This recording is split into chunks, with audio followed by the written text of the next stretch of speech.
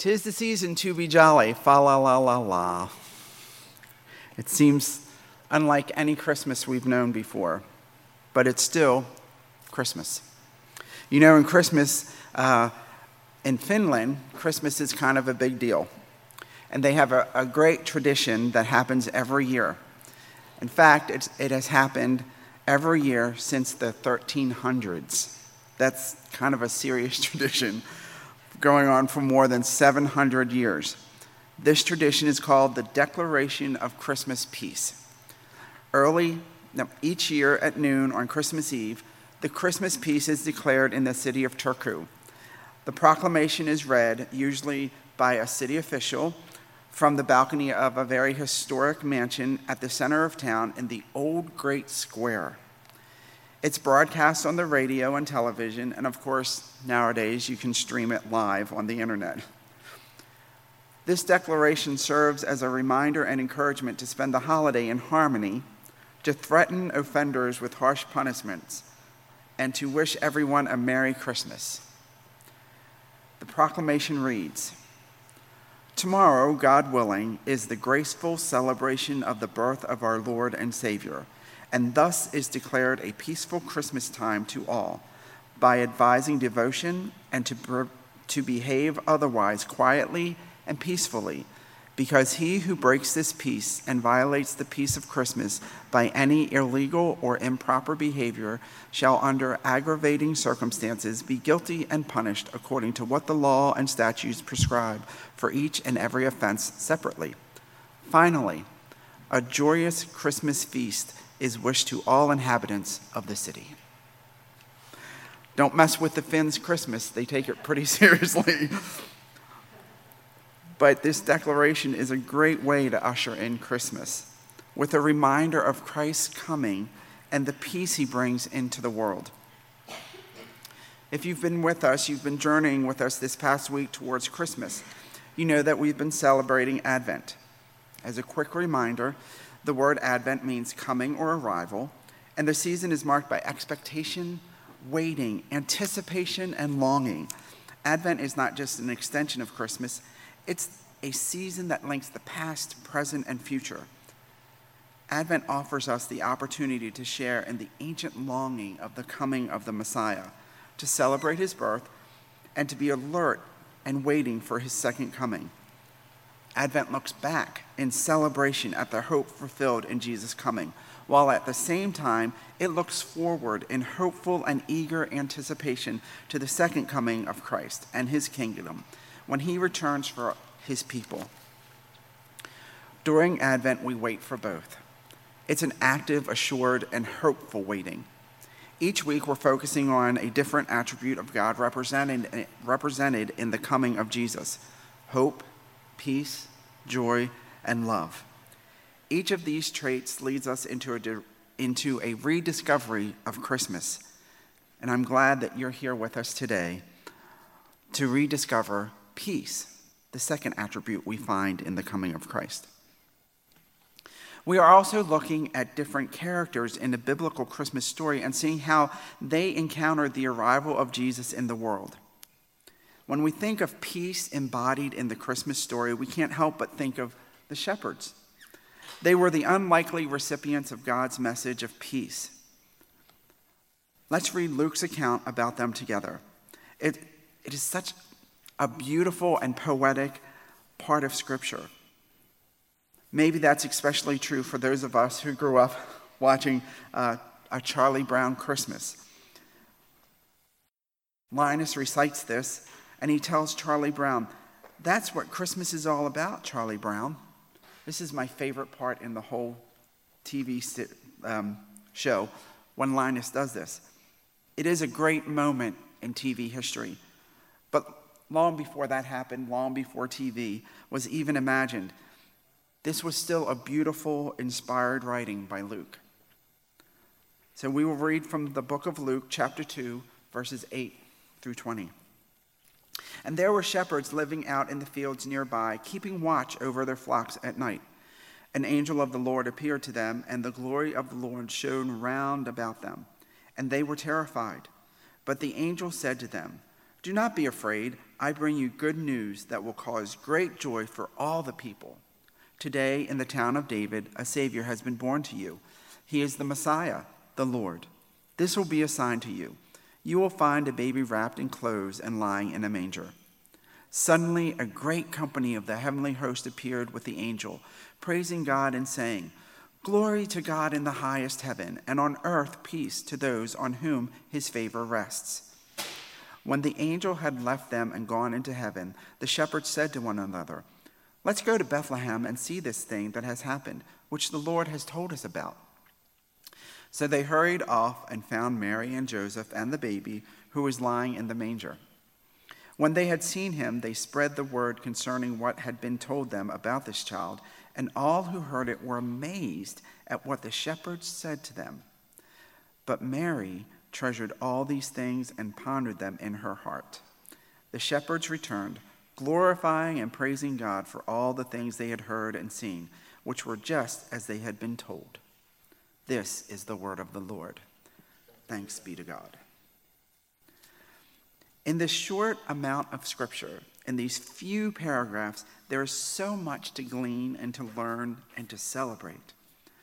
To begin, this scripture is like God's birth announcement to the world. And what a way to announce a long-awaited event that happened in such an unexpected way. Suddenly, in the middle of a dark and ordinary night in the Bethlehem countryside, an angel appears in the sky and is then joined by a sky full of angels.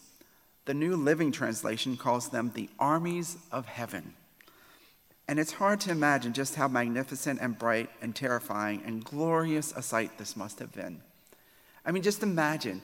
The closest thing that I can think of is if you're familiar with Camp Romito, it's kind of out in the country. Sometimes they'll turn off all their lights at night when there's an evening service out in the nature chapel. And you can look up and see all the stars on a clear night. There's no city lights. It's just pure darkness. And this is what it was like for the shepherds. There weren't any city lights glowing. There wasn't the glow of house lights and stuff like that. It was just pitch darkness. And all of a sudden, the angels appear. And then there's the sound of the angels. All together, these incredible angels are praising God, probably singing, and declaring glory to God in heaven and peace on earth to all humanity. I wonder what kind of language or languages they were singing or speaking, what kind of melody and harmony. It must have sounded beautiful. How loud it must have been. And were shepherds the only ones who could hear it? Of course, the audience for this grand announcement would seem to have been the most important VIPs, the rich and the famous, the political powers, the kings and queens, the movers and shakers of the world, right? Wrong. You know the story. It's those shepherds, those completely ordinary, average Joe, night shift working animal tenders who are the most unlikely, most unexpected recipients of this message of peace, wholeness, and God's favor. It's yet another scene in how God is perfectly flipping the script on what we humans would expect and plan to do if we were to save the world. This is not the way we would do it. But thanks be to God, it was his way. But the whole experience certainly leaves us asking, why shepherds? Why these completely unexpected and unassuming guys? Maybe it's because the shepherds tie many biblical threads together. First, the shepherds remind us of the patriarchs of Israel. They were shepherds and nomadic animal tenders, roaming ranchers of the ancient world. Abraham was the original recipient of God's covenant that he would bless all nations of the world. And this promise was carried on through Abraham's descendants, Isaac, Jacob, and beyond. David, Israel's greatest king, we all know about him, was a shepherd as well. He was a shepherd before he was anointed king of Israel. But the shepherds were the everyman. They were nothing special. They had no entitlement, no pride or arrogance, no religious bloating. they fit right into this process of introducing God's Messiah. A humble carpenter and a peasant girl as parents for the Son of God. A birth in a lowly stable surrounded by animals, rough and rugged shepherds out in the fields on the edge of the more refined civilization. These were the have-nots, examples of God raising and using the humble and turning the world as we know it on its head. Those considered by the society as the most holy, they had no place at the manger. They were not invited, and they were not able to witness the arrival of the Messiah. These shepherds also signified Jesus' future ministry and teaching. Sheep might be dumb, they might have been lowly animals, but they were very important animals in the Jewish culture. The Passover lamb was the sacrifice of an ancient Jew would make during the most important holiday. Its blood was the atonement for a person's sins, the cost that had to be paid to restore a person with God. And each time it was done, it was a reminder of the original Passover, of how God rescued the Israelites from Egypt, how he had delivered them from the hand of oppression. You and I know that Jesus was entering our world to fulfill his identity as the Lamb of God who takes away the sin of the world. So how fitting that the shepherds would be the first to know. He was the ultimate sacrifice and payment for our sins. His death did away with the need for these sacrificial lambs. Hebrews tells us, once and for all, Jesus died. No more sacrifices are necessary because Christ was the complete sacrifice. His resurrection made it possible for us to be fully restored in our relationship with God. His life made it possible to experience true peace, shalom in the Hebrew language and culture. This word and the concept encapsulates the completeness and wholeness of God's original creation. Christ came to give us peace. It's probably partly for all these reasons that God sent his angelic messengers to announce the birth of his son to shepherds. It certainly reminds us that God's favor is not based on human standards. His favor is on all those who humbly acknowledge their brokenness and accept the gifts of hope, peace, joy, and love that truly only comes from Jesus. Peace is not based on class or position, income or occupation, but on God's purpose and design to bring good news that will cause great joy for all people. Even in today's world, we get to celebrate good news to all people. I think the shepherds also lead us into several insights about our own intersection with God's peace. Have you ever experienced a hurricane? Maryland has had several within my lifetime. A couple that have really done damage.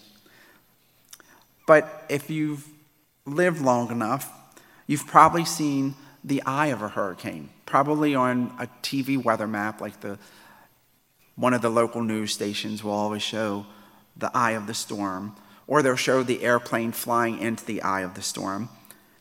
It's quite an eerie experience if you've lived through it, because out of the storm, all of a sudden, comes this peace.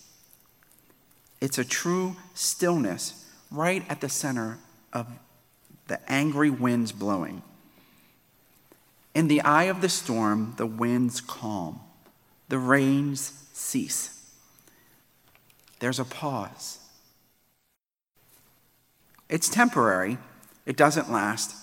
And then those winds start howling again. The rain starts to pour down, and you continue to experience the storm. It's kind of like those freeze frame moments in movies. Everything's chaotic and everything is happening around the character. And then there's the freeze frame on that character. And it seems just for a tiny moment of reality, everything stops for that person. It's a brief millisecond of clarity or pause. How's your Christmas season? How's it going this year? How's it been in the past year? How's it typically go? Is it a hurricane? If we're honest, we might choose words like busy, hectic, frantic. Often those are the words we use to describe our lives at this time of year. In addition to normal life, we have gift buying, decorating, work sometimes has overtime. Maybe it's an overloaded schedule that robs you of your peace. Or maybe it's something more, because life continues even though we celebrate Christmas. There are relational conflicts, pressures at work, a lost job, an illness. You name it. This year we have plenty to choose from. For many of us, peace sounds like a long way off, a good idea. Even for some of us, it's a dream. A nice thought for the holidays, something we long for. If this is where you find yourself today, I want to encourage you.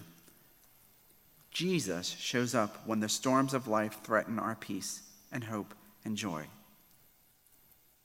Jesus shows up. He is there with us when loved one seems lost. When love seems lost, the way forward is totally unclear, and life is just chaotic. But this is where God appears. This is where the Christ child is born. This is where the angels show up, in the middle of Israel's dark night of Roman oppression and centuries of suffering and wondering, where's God? In the middle of a world turned upside down for a young Jewish couple who have found themselves at the center of cosmic events, while at the same time trying to navigate the normal life realities of paying their taxes by traveling on foot across the country to be counted by the government, and having to experience childbirth for the first time far from home without the support and care of the women and midwives who would have guided Mary through this painful process. And then, these were first-time parents. They had never experienced this before. They were awaiting the joys and wonder with fear and trepidation, expecting the responsibility of having their first son. But it was God's son. First-time parents know this all too well. They know all these feelings. And we think it's hard right now in 2020 becoming a new parent. I can't imagine what Mary and Joseph were thinking or what they were going through. In all of these circumstances, in all of these struggles, this is where God showed up. And this is where God continues to show up for us. In our pain, he shows up.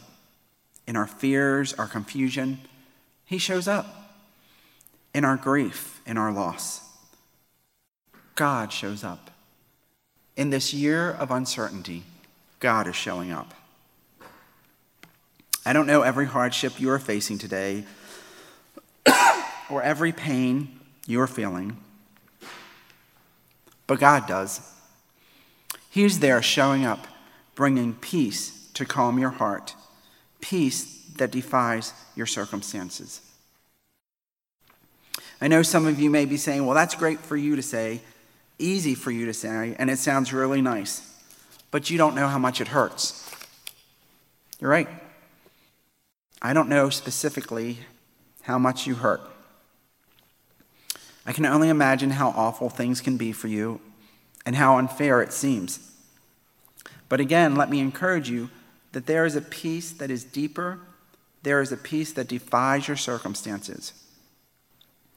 In the face of all of it, in the face of all you're feeling, and in the face of all you're going through, God's peace just doesn't make sense. But it's real. We may not always understand it, but it is real. And it's healing. And it guards your heart from continuing wounds, and it protects your mind from the onslaught of anxiety. In Philippians, the Apostle Paul describes the process like this. Rejoice in the Lord always. I will say it again, rejoice. Let your gentleness be evident to all. the Lord is near. Do not be anxious about anything, but in every situation, by prayer and petition, with thanksgiving, present your requests to God. And the peace of God, which transcends all understanding, will guard your hearts and your minds in Christ Jesus. So let us be encouraged today, no matter what we are facing, that this process begins with us turning to God, bringing our hurts and questions and doubts and whys and needs to him, to God. As Paul says it, in every situation by prayer and petition, with thanksgiving, present your request to God. We don't fully understand it, but there is power in prayer. And the longer you're a Christian and the more prayer time you have, the more you experience this power, a transformation that grows from gratitude. It's not the power of getting our way or convincing God to see things our way. Of course, we can try, and he will listen. He always listens. But much more than that, the power of prayer happens in this wonderful experience of peace as our perspective changes and finds an understanding that God is with us no matter what, and an acknowledgement and acceptance that he's got this. God can be trusted. God is enough. He shows up in our most darkest nights. And he gives us a peace that only he can give, that we don't fully understand because it surpasses human knowledge. And all this peace comes back to a person. Peace is a person. Peace is Jesus, the one we celebrate today, his birth. For he came to bring us peace. Paul says in Philippians 2:14, for he, Jesus, himself is our peace. And long before his arrival on earth, the prophet Isaiah called Jesus the Prince of Peace.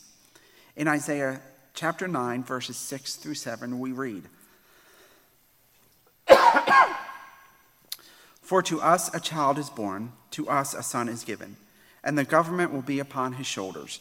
And he will be called Wonderful Counselor, Mighty God, Everlasting Father, Prince of Peace. Of the greatness of his government and peace there will be no end. He will reign on David's throne and over his kingdom, establishing and upholding it with justice and righteousness from that time on and forever. There are some political sounding overtones to this message, which makes it easy to see why the Jews who wanted their political freedom and independence were eager to see a political Messiah. But more importantly, there are tones of the completion of Christ's work and his eventual establishment of God's kingdom. But most of all, this child that is born, this son that is given to us, brings the power and rule of his peace in our personal lives. He is the bringer of peace between us and God, the sacrificial lamb, the giver of life. He is the embodiment of shalom, wholeness that we find in relationship with him. Jesus is the God who comes to be with us, Emmanuel. And he offers us this invitation in this Advent season and always. We find this invitation in Matthew chapter 11, verses 28 through 30. Come to me, all who are weary and burdened, and I will give you rest. Take my yoke upon you and learn from me, for I am gentle and humble in heart, and you will find rest for your souls. For my yoke is easy and my burden is light. What a great offer of peace. Let's let those words wash over us as we hear them again. Come to me, all who are weary and burdened, and I will give you rest. That is the invitation every day. Of course, in this second week of Advent, we look at the Prince of Peace, who brings us peace, even when the winds blow and the storms swirl. We can come to him and worship him like the shepherds, even when we find ourselves in the darkest night or in a variety of storms. Come to him because he is here. For those who are here and for those who are watching online, the invitation is clear. Come to me. Maybe you've never come to Jesus. You've never experienced this hope and peace that only he gives. Maybe you have and you've been walking with Christ for a long time, but it seems this year the peace seems so far away. With everything that's happening in 2020, it seems peace is almost an impossibility. But let me assure you, God is showing up. He is here with us, now and forever. Traditionally, we would have a what's called an altar call. Of course, because of COVID, that's really not safe right now. But the altar is always open. The offer always stands. If you want to know peace, then you need to know Jesus. So today, make that decision. If you want to talk to somebody, contact the church, contact me. If you need prayer, let us know. We're always happy to pray with you, because we know that Jesus does bring peace for all times, even for eternity. So this week, as we continue to traverse and travel through the Advent season, may Jesus be your peace. May he guard your soul with peace. May he fill your spirit with the wholeness of peace. And may he rule in your heart as the eternal Prince of Peace. Let's pray.